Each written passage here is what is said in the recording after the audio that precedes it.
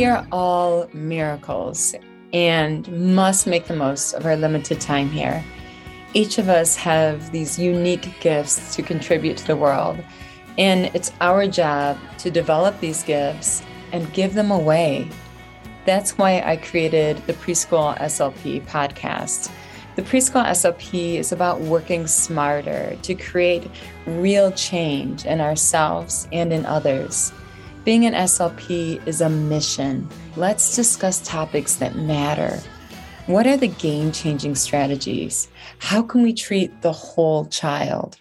How can we create the shiniest versions of ourselves and of our clients? We're here at the drawing board for a reason. You bring your own unique gifts. Together, let's create better.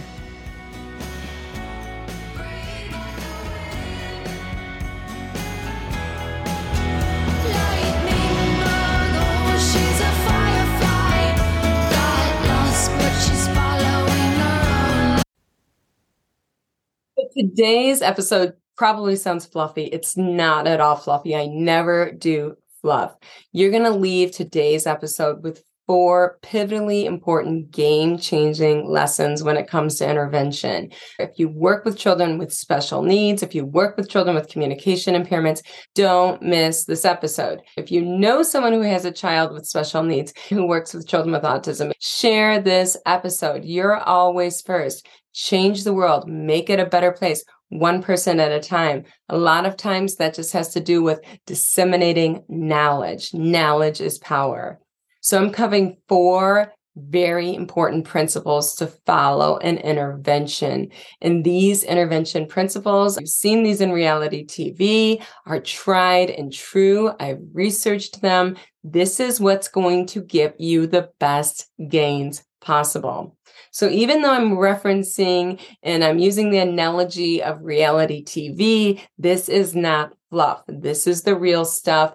These 4 lessons are in stone. This is what you're going to want to follow when you do intervention each and every day with every child you work with. So make sure to share this episode with someone who works with children with special needs, someone who has a child with special needs. This is going to be a game changer for them as well. So the first lesson I want to share, and you've probably seen this show, The Biggest Loser, before, or Extreme Weight Loss Edition. What we do in this episode is very important, is challenge creates change in intervention. So the mind is like the body. The more challenging the intervention for the body, the greater the gains. And that's because challenge creates change. So when we see The Biggest Loser or the extreme weight loss, they don't give them easy plans. These people are very obese. They don't say, well, because you're very obese, we're going to give you an easy diet to follow, which is eat half the cheeseburger instead of the whole cheeseburger. No, they're telling these people, you get low carb veggies and lean protein and a teaspoon of olive oil. We're going to give you the diet that a runway model would get or a fitness model would get. We are going to challenge you. And that's because challenge creates change in the mind and in the body as well. So you're not going anywhere if you are not challenging the child with challenging treatment targets. So not only that, in terms of exercise, they are giving these people tractor wheels and saying, roll that tractor wheel up the hill. If you've ever known anyone that has gotten into CrossFit or these extreme exercise programs, and in 60 days, in 6 weeks, their body is totally morphed. Yet challenge creates change. So we need to not, this is very important because I think people do this a lot. We need to not underestimate what the child is capable of, underestimate what you're capable of by giving goals that are too easy for these children. Because the higher the challenge, the higher the gains. The lower the challenge, the lower the gains. It doesn't discriminate. That's how the world works, okay? So it's very important to not underestimate these children and to look at their labels or their diagnoses. And as a result, say, well, this child has a cognitive impairment, so I'm going to give them an easy goal. Because easy goals are going to be small gains. This child has a speech motor disorder. I'm going to give them an easy goal. This child has autism. I'm going to give them an easy goal. We need to remember challenge creates change, not for some people, but for all people. Do not underestimate children. Do not underestimate yourself and what you're capable of. So that is lesson number 1. When it comes to goals, the more challenging the treatment target, the greater the gains, period. Just like in the body, the mind is like the body. It's going to respond to intervention in the same manner. Number 2, cueing. Now, I loved this show. It was on for about 10 years on MTV.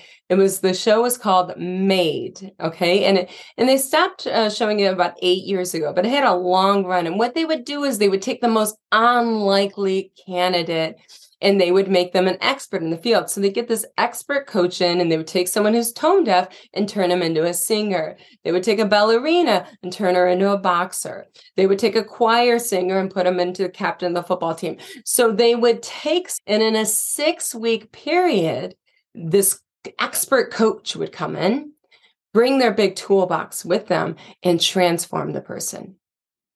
My point in this lesson is that your cueing and your tools that you bring to the table matter a lot. You are that expert coach.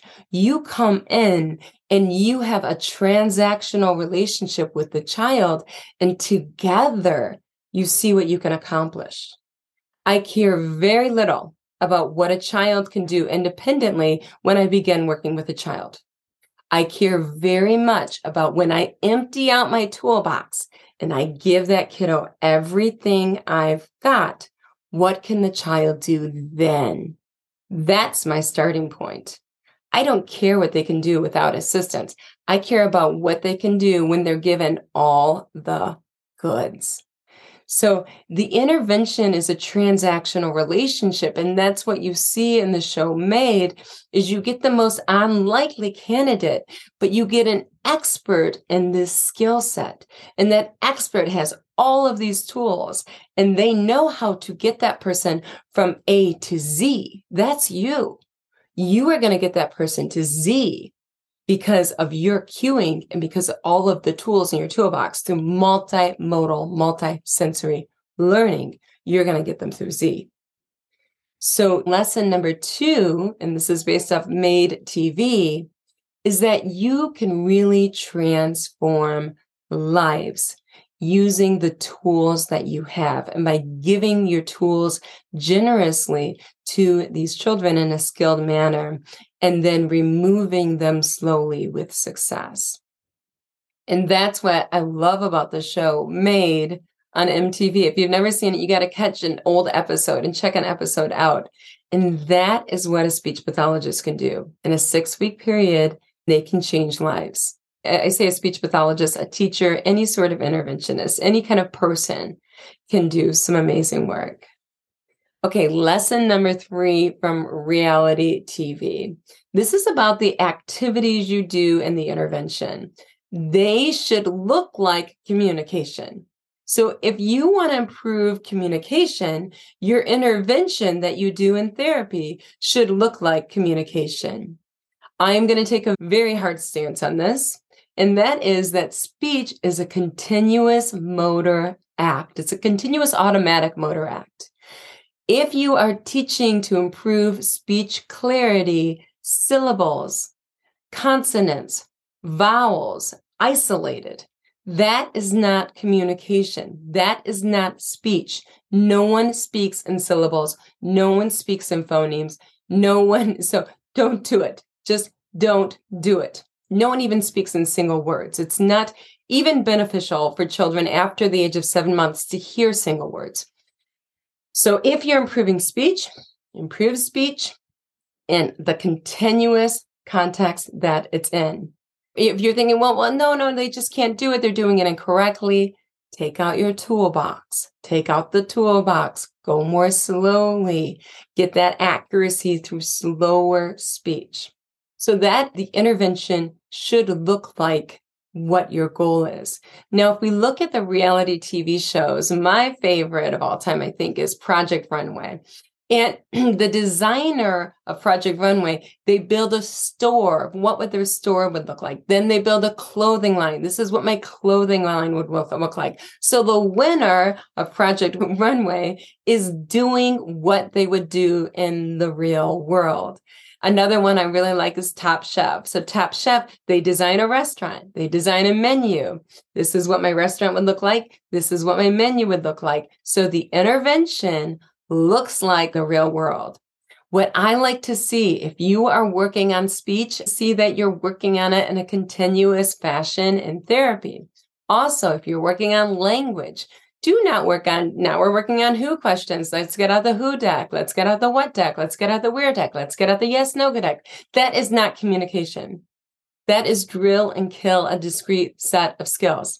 Work on instead narratives. Work on instead the child improving their ability to tell and retell narratives.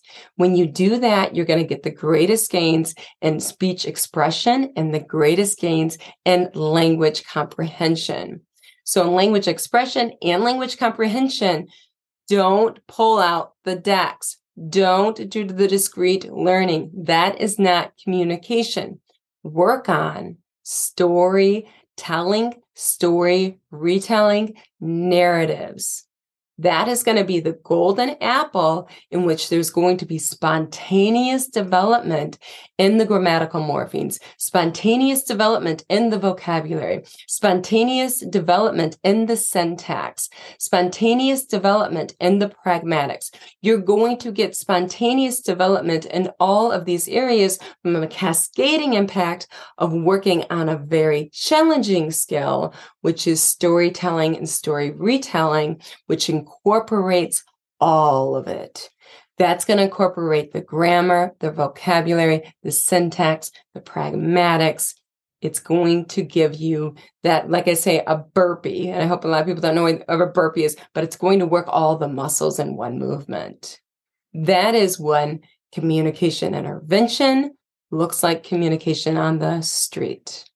So thank you, Project Runway, and thank you, Top Chef, for doing it right and saying this is what they're doing in the contest and this is what they're going to do in the real world. It's the same thing, the expectation is. So in closing, the fourth lesson, and you can probably guess what this lesson is. If you ever watch these shows and you see who is going to be the winner of these competitions for who is the top chef, the top artist, the top photographer, the top makeup artist, it's going to be the person with the greatest self-efficacy. It's going to be the person with the internal locus of control who knows that it is that person that is in charge of whether or not they fail or whether or not they're success. So when you watch these episodes, when these individuals get criticisms, they take those criticisms to the drawing board. That's what I call it, the drawing board. I love failures. They make me so good at what I do. I love my failures more than my successes. I've learned more from them, frankly. You take those failures to the drawing board. They're like, okay, they said I didn't use enough color. Next time I'm going to make sure to use more color. Okay. What do the losers do in these shows? The losers in these shows have a fixed mindset. They have an external locus of control. They're saying that that's not fair. I don't agree with you to the judge, but telling the judges off. I'm like, oh boy. They blame things. Well, it was this team member's fault. They didn't do X, Y, and Z, or they blame situations. So they have a very external locus of control. So internal locus of control, I always say, it is the most important goal for every single student on your caseload. Without knowing your students, I'm going to say it's the most important goal for every single student on your caseload. And that's also because we know that children with communication impairments are statistically more likely to have an external locus of control. And that is something that persists through adulthood. Now, what about you as an interventionist?